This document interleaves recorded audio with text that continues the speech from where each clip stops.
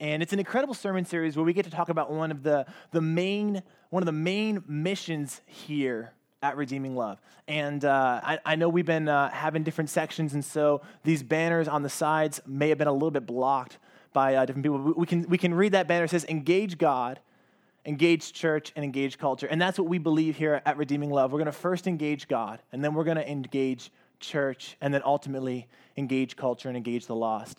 And we're going to talk about, this series specifically talks about engage church. And so I'm just blessed and honored to be able to share a little bit about the vision of Redeeming Love Church. I'm not going to cover we haven't covered the entire aspect of Engage Church, and I'm sure as not going to bring all of it this morning either, but blessed to be able to bring such a small part to our big vision here of Redeeming Love. And amen. And before I get into the message, can we just all bow our heads as I just say a quick word of prayer? And so, Heavenly Father, Lord, we thank you. Lord, we thank you to be in this building. We thank you to be here with brothers and sisters in Christ, God, and we're thankful to be here with one another, Lord, worshiping you, praising you, thanking you for who you are and what you've done. And Lord, also that we may encourage the person to our left and support the person to our right and pray for one another and the needs of this church and the needs of the people. And Lord, we thank you for this word. We thank you for this message. We thank you for your will to be done in this place this morning, and that this message touches our hearts, and that we can move forward knowing more about you and who you are. We thank you, Lord, and you hear me pray. God's people said, Amen. Amen. Well, church, first off, I have to start off with a confession. I must be transparent with you. I struggle with something. And no matter how hard I try, no matter how much I work at it, this problem in my life continues to follow me. And I know this might be uncomfortable for some people that I'm being this transparent so early on in my message, but the truth is that I hate working out. I hate it. There is something about working out that I just do not enjoy. And I don't know if it's because I hate going to the gym. I don't know if it's because I don't like sweating. Not a huge fan of cardio. May come as a surprise to you guys. I just do not like working out, honest to God. And I have just always struggled with it. And I have to confess that to you this morning. The only time in my life where I have ever succeeded in working out, very few times, is when someone has, I've gone to the gym with somebody.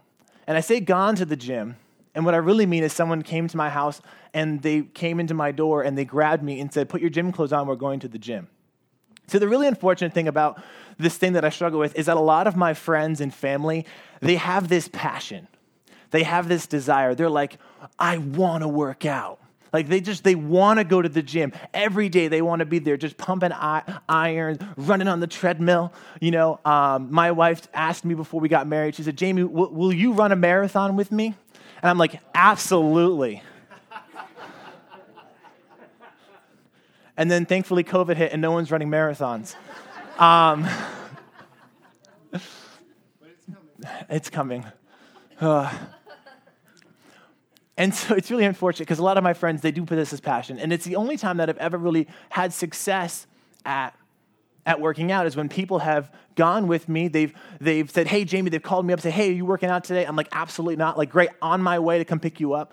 And they've taken me to the gym, or we've done like a workout regimen together. We followed it, checked the charts and whatever, like this day worked it out. Like, I don't mind, I can do checklists. And so they really got me because they're like, hey, if you worked out 7 days this week, we'll give you an award. Like those little apps on your phone, they give you badges and stuff for working out 7 days in a row. I'm like, man, I want that badge, and it's all digital, but like for me, it's like, we can do this, And it's really unfortunate. And I know a lot of you guys are probably sitting there disappointed and upset with me. You're probably like, come on, Jamie, like just be more disciplined. You got to be more disciplined. But the truth is that I need accountability.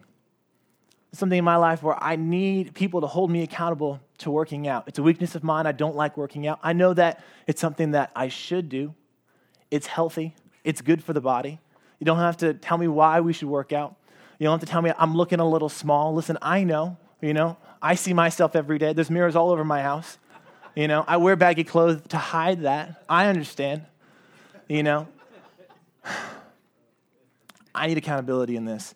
And you're probably like, Jamie, it's all right. You don't need accountability. You just gotta be more disciplined, got to be more disciplined. And maybe you're right. Maybe I should be more disciplined. Maybe I should really just get my act together and just, meet God in the secret place and say, God, I just need to be more disciplined in this. Maybe that's what I got to do.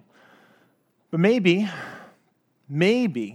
this is simply just a place and an area in my life that God wants me to be held accountable to. And there are areas in our life that God wants us to be held accountable to. And you know what, church? Also, no matter how disciplined, because being disciplined it's a biblical principle. No matter how disciplined we think we are, being disciplined will never, and it does not replace the need for accountability. And a lot of us can think, well, I'm so disciplined, I don't need accountability. And the truth is that that's not it. We all need accountability. Scripture says in 2 Corinthians 5:10, it says, for all of us must appear before the judgment seat of Christ, so that each of us may receive recompense for what has been done in the body, whether good or evil. And so what does this mean? It means that we will be held accountable for everything that we do here on earth, good or bad. And church, this morning, I want to talk about both sides of accountability, because there is two sides to accountability. It's so easy for us to think that accountability is simply here only to tell us when we're doing something wrong. It's so easy for us to think that that's what accountability is. But there's another side to accountability, and I think it's the more important side to accountability, and it's what I really want to hone in on today. And the other side of accountability is that accountability also helps us to do what is right. And I want to focus on doing what is right and keeping us on track to do what is right, not simply shaming us for when we've done something wrong. And that's what I want to talk about this morning. And there's this book, it's called The 5 Dysfunctions of a Team. And we are a church, essentially we're a very large team, but and we can take these principles and we can apply them to our life. But there's this book called The 5 Dysfunctions of a Team. It's written by Patrick Lencioni, and he goes through the top 5 reasons why teams fail, why they never reach their goal. And one of the main reasons is because people will avoid accountability. And church, the only way that we avoid accountability and why we don't have accountability in our life is because we are choosing not to have accountability. And so we choose to run because sometimes it feels easier when we don't have accountability. Lencioni, Patrick, he jumps into a couple risks that we can run into if we avoid accountability, which is something we don't want to do. We don't want to avoid accountability. And he talks about 4 risks that we can find ourselves in when we avoid accountability. And the first risk is we can begin to resent those we see succeeding or operating with excellence. In the church, we call this envy. And there's no place for envy in our hearts. There's no place for envy in our lives. Galatians 5:25 says, since we live by the Spirit, let us keep in step with the Spirit. Let us not become conceited, provoking, and envying one another. Church, the second thing avoiding accountability does is it can encourage mediocrity. It can bring us to a place to be complacent with good enough. And God tells us we can't just settle for good enough. Good enough isn't good enough. And God says, he says in 1 Colossians 3:23, he says, whatever you do, work heartedly as for the Lord and not for men. And church, the third thing that can happen is we can become careless. And Proverbs warns in 14:16, it says, a wise man is cautious and turns from evil, but a fool is easily angered and is careless. And church, the final thing that can happen is we can cause those around us to suffer the consequences as well. Church, we're a body, we're a family, we are a team, and we make up the kingdom of heaven. We make up a body of believers, and we are all doing life together, the person to your left, the person to your right. And 1 Corinthians 12:26 says, if one member suffers, all suffer together with it. If one member is honored, all rejoice together with it. Amen? Yeah. And so we're going to talk about these points throughout today's message. But right now that I've given you all of this information and we get to move forward with this, and If you're not taking notes, I really highly encourage you to, because I know I just threw a lot at you guys. But we have this information. We're going to jump into the Word this morning and learn from what quite possibly may be one of the most famous Bible stories of all time. You know, someone who had to fully embrace, someone who found themselves completely submerged, if you will, by the nuisance of accountability. And so, church, if you would, open your Bibles with me, and we're going to turn to the book of Jonah, chapter 1. Jonah. It's a difficult book to find. It's right before Micah and after Obadiah, and that doesn't help most of us. If you don't have your Bibles, it's okay. They'll be up on the screen, and you guys can read along. I do put it in my notes to drink water. It actually says it right here in bold print.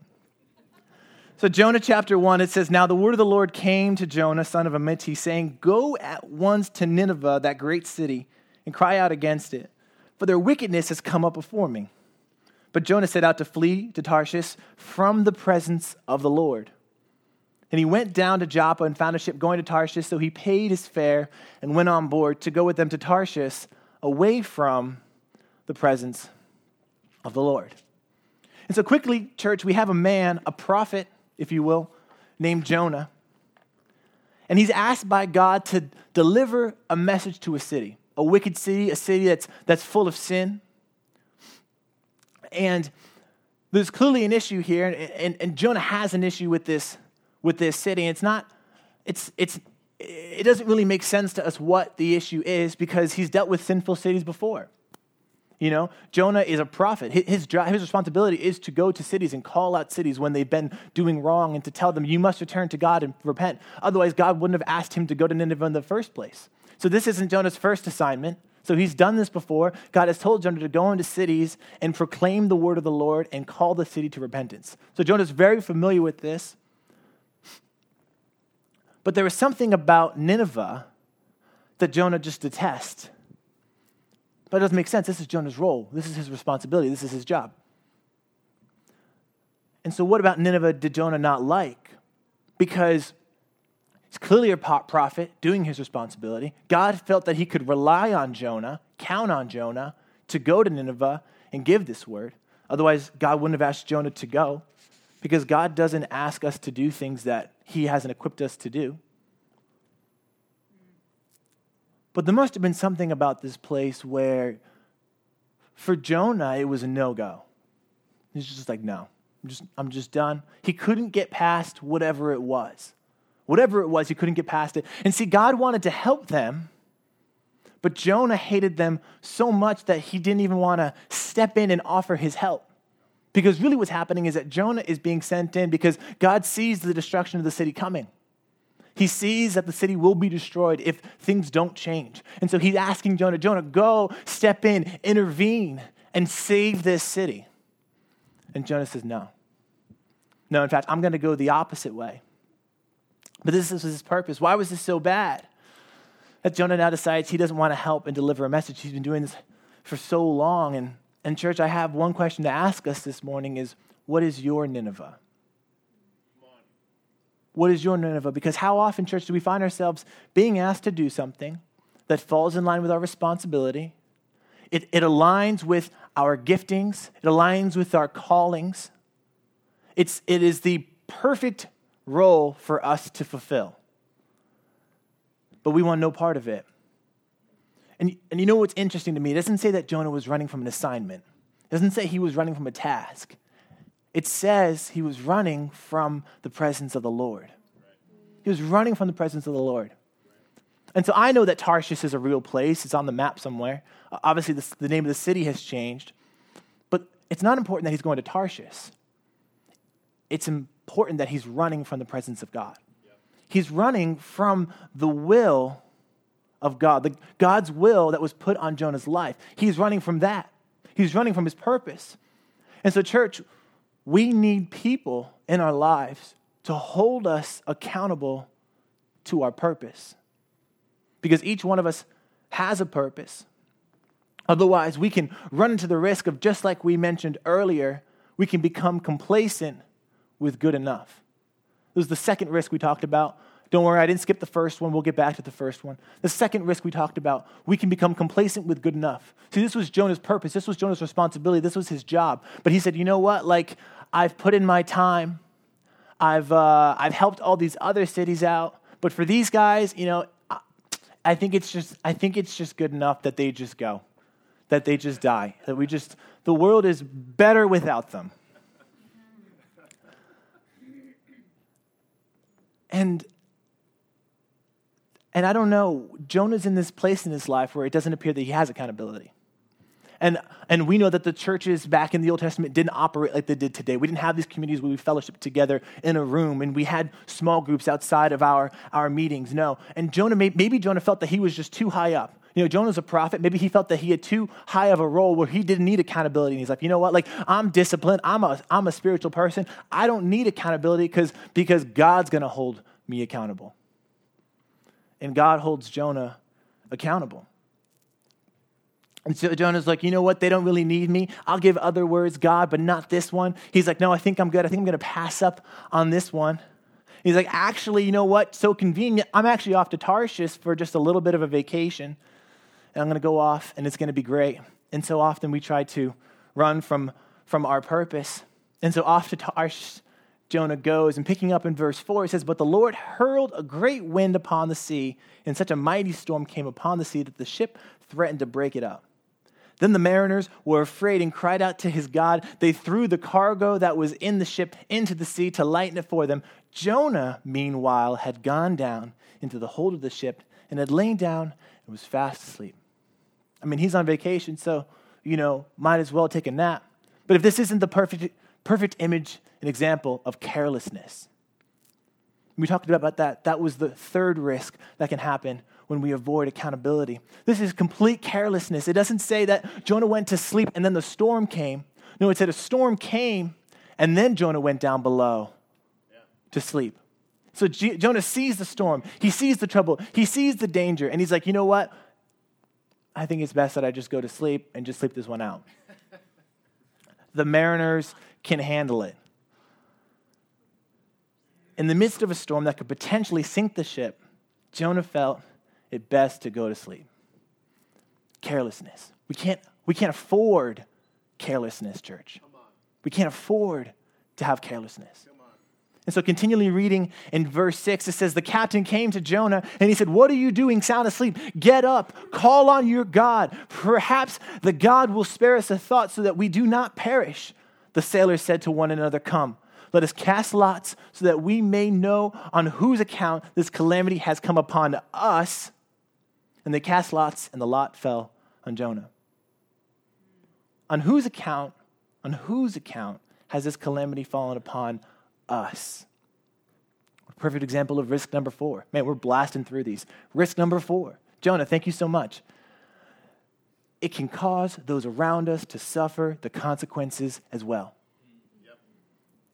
So because of the actions of Jonah, he put everyone around him in danger. A suffering these mariners definitely did not need to bear. And so the men, they begin to question or interrogate Jonah in verse 8. It says, then they said to him, tell us why this calamity has come upon us. What is your occupation? Where do you come from? What is your country? And what people are you? And so they begin this interrogation of Jonah, and Jonah goes, I'm a Hebrew. He replied, I worship the Lord, the God of heaven, who made the sea and the dry land. Then the men were even more afraid, and they said to him, what is it that you have done? For the men knew that he was fleeing from the presence of the Lord because he had told them so. Then they said to him, what shall we do that the sea may quiet down for us? What shall we do? What can we do? For the sea was growing more and more tempestuous. And he said to them, pick me up, throw me into the sea, and the sea will quiet down for you, for I know it is because of me that this great storm has come upon you. And church, others can hold you accountable, but only you can take responsibility.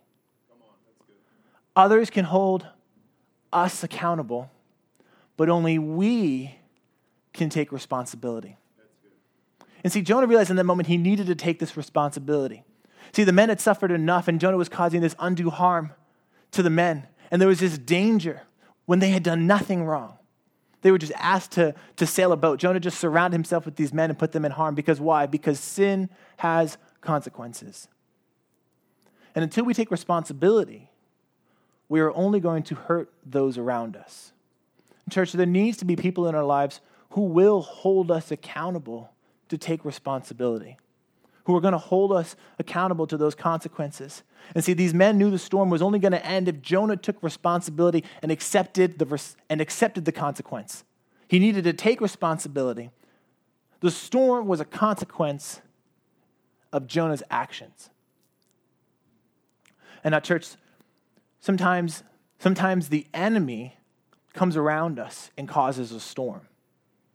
And sometimes the storms in our life may be caused from the enemy. But sometimes the storms in our life are happening because we're running. We're running from the will of God. And just stick with me as we go through this. We're running from the will of God. And church, I'm here to tell you that we may only be able to tell the difference between whether a storm is either an attack from an enemy or whether it's because we're running from the will of God if we surround ourselves with people who are filled with the Spirit and the Word of God. People who have our permission to hold us accountable. And see, the mariners, they knew this wasn't just any storm. They knew something was off, and so they were going to cast lots to figure out who brought this on us, because we live on the sea. We know that this isn't normal.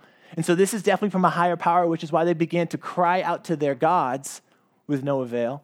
They began to cry out to their gods because they knew something was different, and the difference was Jonah.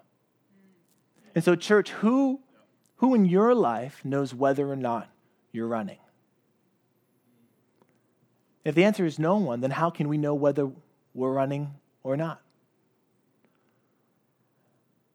How can we know if we're running from our purpose? How can we know if we're running from our responsibility? How can we know if we're running from our family, from our marriage? How can we know if we're running from an opportunity? And church, every time we sin, we take one step away from God. And here's Jonah running. And so each time we sin, we take one step away from God. But church, I'm here to encourage you that no matter how far you run or no matter how fast you go, there is no place you can go where God can't chase you down. There's no place you can go where God cannot chase you down. You can't run too far. You can't run too fast. You can't go to Tarshish. You can't go to Canada and expect that everything's going to disappear and be okay. God will still come and find you. You can't just go on vacation and expect all of your problems to go away. And that when you come back, somehow everything's going to be better. Because God will come chasing after you. In church, during worship, we sing a song, not this morning, but we sing a song. And it says, "Oh, the overwhelming, never-ending, reckless love of God. Oh, it chases me down, it fights till I'm found, it leaves the 99. I couldn't earn it, I don't deserve it, but still you give yourself away. Oh, the overwhelming, never-ending, reckless love of God." It's a great song we sing here on Sunday during worship. You can never run so far that God won't come chasing you down. And let me tell you this, when God starts running, sometimes it can look a little reckless. Some of us, when we start running, it can look a little reckless. Like, that boy better slow down, he's gonna fall. And so when God starts running, it says that God is seated in heaven.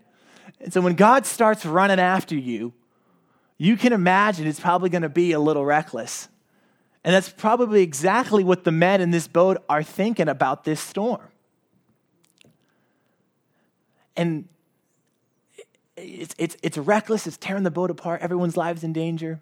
And you know what? The men have this great idea. It says that the men tried to sail back to shore. Like, you know what, Jonah, we're going to do you one a favor. Like, we'll get you back to shore, And so they're like, we're going to get back to shore. But it says that the waves only grew more and more worse. They only grew higher. It only became more dangerous. Because God kept running, because as the men are trying to run away and they're trying harder and harder, God just kept running faster and harder and kept chasing them down. In church, sometimes the storm keeps us from going anywhere. And it locks us in this place. And the graves grew worse and worse. And so with no place to go, stuck because of a storm, the men took Jonah and they threw him overboard. First, they said a prayer of forgiveness. They said, Lord, don't hold us accountable for the death of this man. And they threw him overboard into the sea. And it says immediately, the Bible says immediately, the seas calmed. Responsibility was taken and the storm ceased. And so picking up in verse 17, it says, but the Lord provided a large fish to swallow up Jonah, and Jonah was in the belly of a fish for 3 days and 3 nights. And so while Jonah's in this belly, he says this prayer of repentance, and he's asking for forgiveness.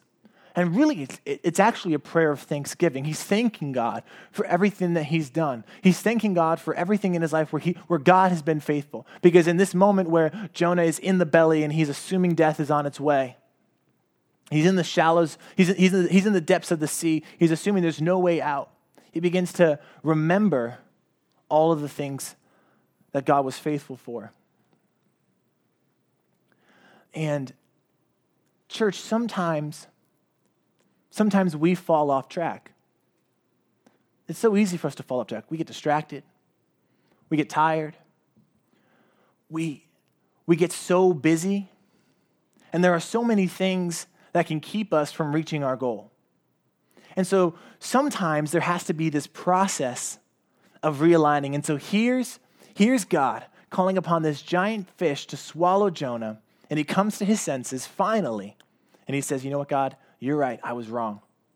I was missing the mission. And so often we can miss the mission. We can miss out on the big picture. We can miss out on that purpose, that original thing that God said, hey, this is what I've called you to do. This is what I want you to do. And we get caught up in life and the hustle and bustle, and we fall off track and we don't even realize it. And so we need people who are going to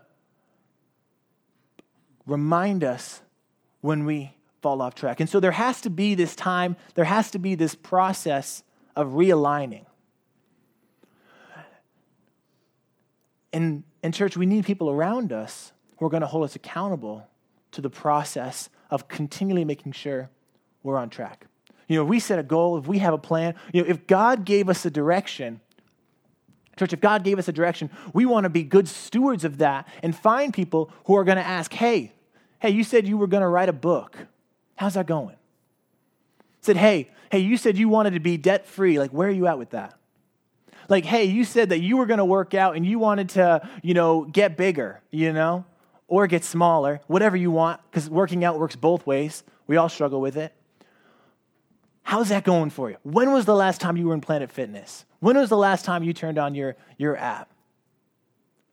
We need people who are going to ask us these questions.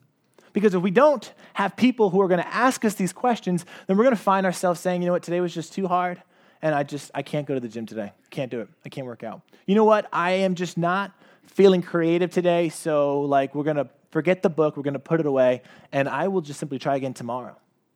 You know what, God, I know that I need to go to church this week. I haven't gone in the last month, but again, it's just been such a long week that I just can't go today. And this becomes our daily excuse, becomes our weekly excuse, becomes our lifestyle. And we make these excuses and tell ourselves this because we need to be realigned to the big picture. And church, we come to this place where we find out that we haven't moved any closer to our goal. We haven't moved any closer to our purpose.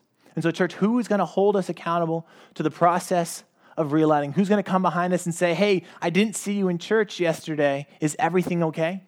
Oh, you were tired? You know what? Hey, how would I pick you up next week? We'll go together and I'll grab you a coffee. What's your coffee? Where can I get it for? And let's go to church together. We need people who are going to say, hey, how's that book coming? Like, oh, you only wrote the title and then you just lost creativity? Well, hey, what was the reason that you wanted to write that book in the first place? Why did you want to be an author? What inspired you? And we need people around us to remind us these questions that are going to say, hey, you're not on track. We need people to be honest with us. And the process of realigning is exactly what's happening here with Jonah. So the whale, after 3 days and 3 nights in a prayer of forgiveness and thanksgiving, the whale spits Jonah out onto the shore. And God tells Jonah again, Jonah, go to Nineveh and tell them and bring this message. And of course, Jonah not looking to want to go around this mountain again. He's all in. He's like, absolutely. Yeah, I'm not looking to go back. Let's go. And so Jonah travels 3 days. It takes him 3 days to get to Nineveh. And so he gets to Nineveh and he starts to tell everyone in the city, hey, in 40 days, God is going to destroy this city. And he starts telling person after person after person. And the word finally gets to the king of Nineveh. And he's like, you know what? He puts everything down. Like, you know what? We're not playing around. We're done. You know what? He in that moment rips off his clothes, puts on a sackcloth, which in the Old Testament, that was a sign, that was an outward expression of repentance. And he's like, it's not just me as the leader of this city. Everyone's wearing sackcloth. Make sure everyone's wearing a sackcloth. And you know what? That's actually not good enough. You know what? Put sackcloth on your animals. Yep, your cat, your dog, your fish. Put sackcloth on them because we all need forgiveness. I was going to read this part, but it's just too long. Every animal, every living thing in Nineveh was wearing sackcloth. And the king, you know what? Wasn't good enough. He said, you know what? This isn't good enough. There's that word again, good enough, that phrase. He said, this isn't good enough. We're all going on a fast. And it's not just the people. It's every living thing. And so your dog doesn't get to eat. Your cat doesn't get to eat. Like if you have cows, like you better make sure they can't chew that grass. Like no one's eating. We're all going on a fast. The whole city rallies behind and they turn around. And of course, 40 days later, here's Jonah, hoping for a fire show. He's getting excited. And God's like, you know what? Jonah, I'm sorry. I can't do it. I can't destroy the city. I can't. How could I? They came to me in repentance. How could I? I'll be going back on my promise. And Jonah's furious. And he's like, you know what, God? I knew it. This is why I didn't want to come. He's like, I didn't want to come here because I know you. I know you. You're full of love. You're full of grace, full of mercy. And you keep your promises. And I knew you weren't going to destroy this people. And so why would I waste my time in coming here when you were just going to go back and fulfill that promise you made to all of us about forgiveness? So Jonah's furious. He's enraged. And God, so intentional, like a little kid, he causes this bush to rise up and it says he causes this bush to rise up for Jonah's discomfort. It says for Jonah's discomfort. Jonah's throwing this little pity party, and God's like, you know what? I'm going to grow this bush and cover you with shade so that way we'll relieve some of your discomfort. Or like a bush is going to solve all of Jonah's problems. But Jonah's actually quite excited about this. He's very happy. He sits down next to the tree. He gets all comfortable. He's like, this is pretty nice. He lays down in the tree in the hot sun, and it says he falls asleep, which most people do after they throw a pity party. He takes a nap. And when he finally wakes up, he realizes that the bush, has died. And the sun's beating down on his head, and drama queen Jonah goes, I think I might faint. And he turns to God, and he wakes up, the sun's beating on his head, he gets all riled up again because his bush died, and he starts saying, you know what, God, it's better if I die than live at this point. Just take me now. And so picking up in chapter 4, verse 9, it says, but God said to Jonah, is it right for you to be angry about the bush? And he said, yes, angry enough to die. So extreme. And then God said, you are concerned about the bush for which you did not labor and for which you did not grow. Like God made it happen in minutes. And then it died, and Jonah's freaking out about it. It came into being one night, and it perished in a night. Should I not be concerned about Nineveh, that great city, in which there are more than 120,000 persons who do not know their right hand from their left? And what that last phrase means is that they didn't even know what they were doing, because no one had told them. So Jonah's here to save a city. And this is a mic drop kind of ending for God here. The book simply ends right here after verse 12. Oh, that's not verse 12, sorry. The book simply ends, yes it does, sorry, right here at verse 12. The book ends right here at verse 12. And it's a mic drop kind of moment for God where we don't really hear much about Jonah after this book ends. And this is a perfect example, though, of the risk that we first mentioned when we avoid accountability. And that is that we begin to resent those we see succeeding or operating with excellence. And see, Jonah's upset because God would spare the Ninevites but allow his bush to die. But the Ninevites were only spared because they took responsibility. They turned from their wicked ways and sought God's forgiveness. And while the Ninevites were celebrating their success of not dying, Jonah was mourning the death of a bush that he had not labored for. And church, this blows my mind, and I think this is why Jonah's a great example, because somehow after the storm, somehow after the fish of being in the belly for 3 days, somehow after Jonah returns to his promise, he accepts his due punishment. Jonah goes through this process of realigning. This entire story unfolds, and he is still clearly missing something. But he returned to his promise. He went to Nineveh. He had a process of realigning. He's being held accountable, and he's still missing something. So church, what are we missing here? Because apparently it's not good enough just to chase a purpose. It's apparently not good enough to just have people around us to tell us when we're doing wrong and we're falling off track. Apparently this isn't good enough. And so what are we missing? What was Jonah missing? He's missing the promise of forgiveness.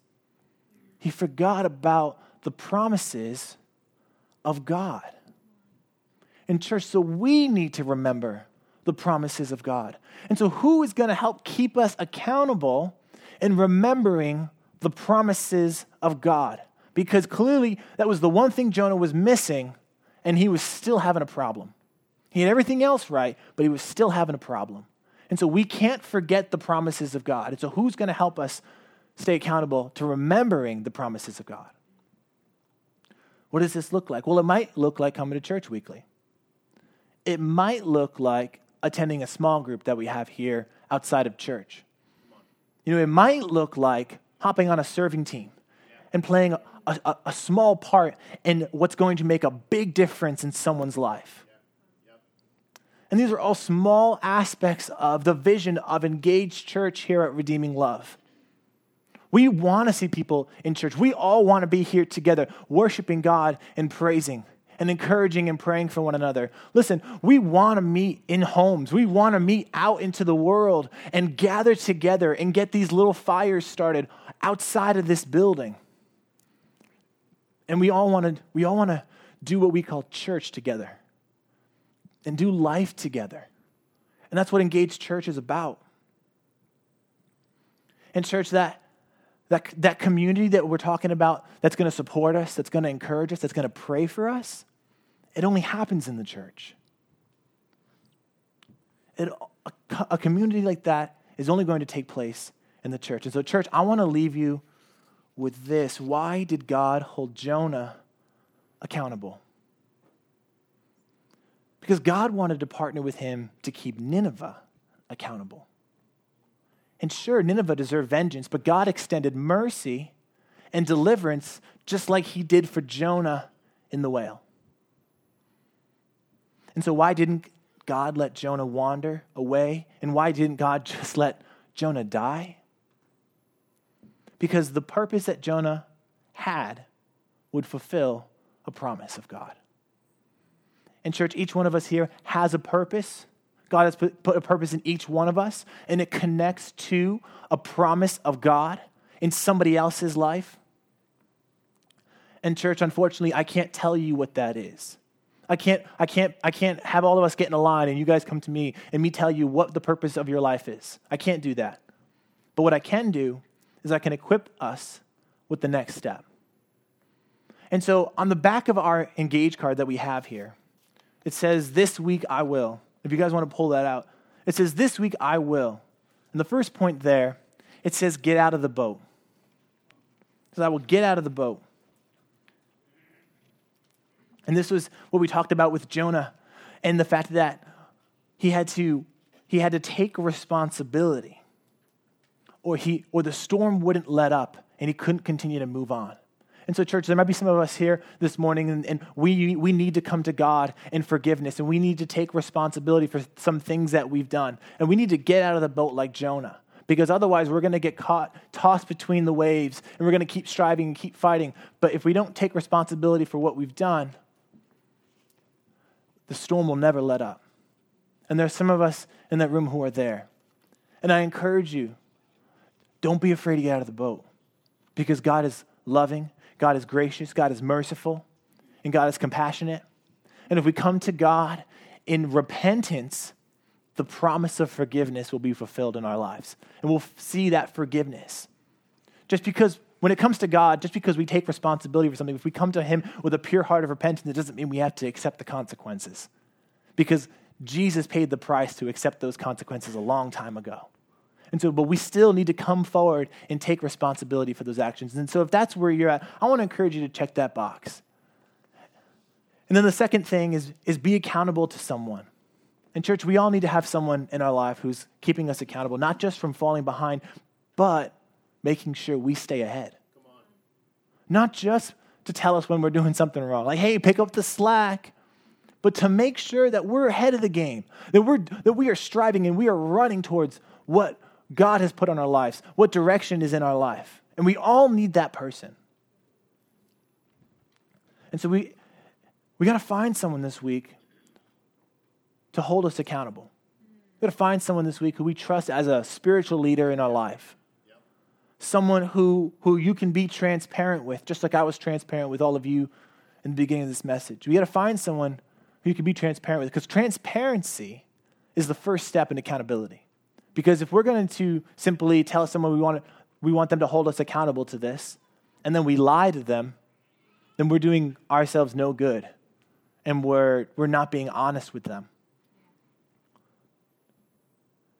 In church, even though accountability can sometimes be a nuisance, it can be easier to avoid it. It is a biblical principle that will change the direction of your life. I promise.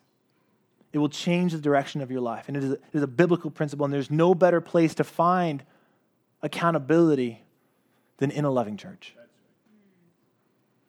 And so, church, thank you so much for hearing my heart this morning.